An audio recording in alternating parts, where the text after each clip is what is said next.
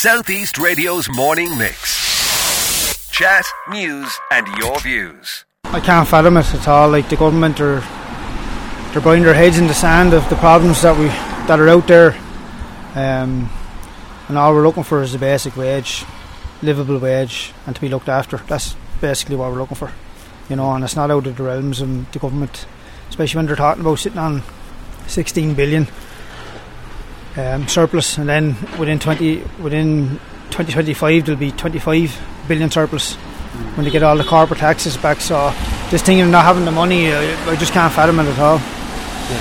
So since we last spoke then, Jack, what's been happening? I mean, I've spoken to Wayne Cox, he's given me an update from the union perspective, but for a guy like you who is a firefighter, you just went back to normal being on standby on call, did you? Back to being on standby and very frustrated. And it must be confusion for the public. Are we on strike? We're not on strike. But we are on terms of strike. But what we're doing is we'll always go to life-threatening calls, and there'll be no issue where the public could be left uncertain about that.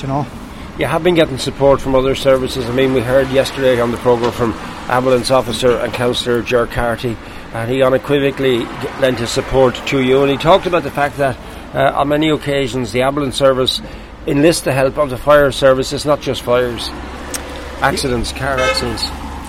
Yeah, that's right, and we see the lads out there, the men and women of the paramedics out there, and to do unbelievable work as well.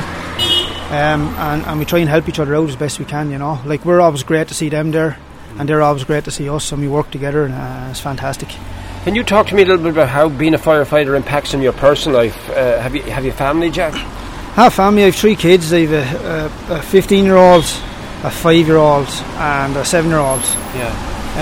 And getting to spend time with them and do things, it's very difficult, it's very hard. Try to get someone to cover you, to cover your hours. It's nearly impossible. It's very, very disheartening when you're looking at the kids and they're heading off somewhere, and you're sitting there going, "This is madness!" And yet you choose to be a firefighter, and that obviously is like a vocation, and it's something that's very close to your heart. Why did you choose to become one? I suppose it's the fact that you're helping the community. There's always this longing of wanting to help people and be there. And supporting the community, and working as a team and a team environment, it's fantastic. The men and women that are in the service, we all get on really well, and we all look after each other. It's fantastic camaraderie, and it's just, it is a vocation. The job is just sort of, it just gives you this great feeling of you're helping people, and that's what it's all about for most of us. Yeah, and are you actually living within a stone's throw here, Jack? Yeah, I'm not too far now. I'm just living up in Mansfield Drive, so it's not too far away. Yeah. But there was a stage now where the landlady was selling up the house and panic stations happened, Yeah. How did you cope with that? It's very hard, because I went to the council, had a chat with them, and they couldn't help me, even though I was working with them for the last 13 years, nearly 14 years now. Yeah.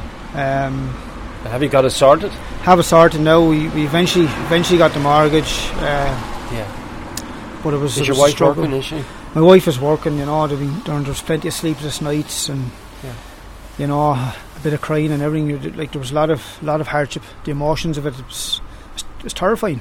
Yeah. When you know that your job is there, you can lose your job because you can't get a house. And do you work? I mean, she's working, and is this what you do full time, or do you work on top of this? Because some firefighters do work on top of being a part-time firefighters, don't they? Yeah, it's only a year ago I got a job with the council, gardening and looking at the trails over in the park there, So you're trying to juggle 2 jobs and spend time with the family. But it's giving you a little bit of comfort. Yeah. A little bit of respite now.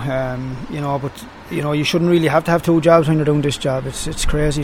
Like, there's a lot of talk about the need for a full-time fire service, and the general feeling, if there were to be one, it should be in the Wexford area because the percentage of fires are here. Would that cause friction within the fire service if an opportunity was presented to the Wexford Firefighters in the town area to become permanent, whereas around the county not so permanent? to remain part-time? No, not really, because at the end of the day, everyone's in the job. They know what it takes for the job, and Wexford Town being the biggest, we have a couple of Seveso sites here, sites that store a certain amount of chemicals, and then you have Nolan's Transport, you have Roach's Freight, you have big organisations and companies there. The harbour's been done up, and we've only 14 firefighters in Wexford Town covering a massive area. Like, we go up as far as Blackwater, Oilgate, Duncannon, Bannow, Rosslare Harbour, Kilmore, just 14 firefighters. Like, it's at the end of the day, we're fighting basically, we're fighting for our lives here. Like, we want the community to be safe, and we want them to know that we're always going to be there for them. But we just need their support now.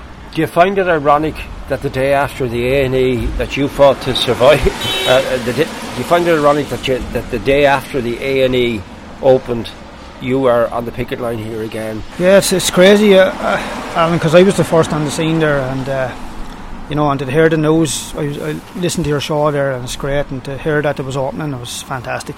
It all gave us a lift here to say, it's back opening now, lads, and for the people of Wexford and the outer community, like, it's absolutely essential and fantastic for it. But then to be back out there the next day, it's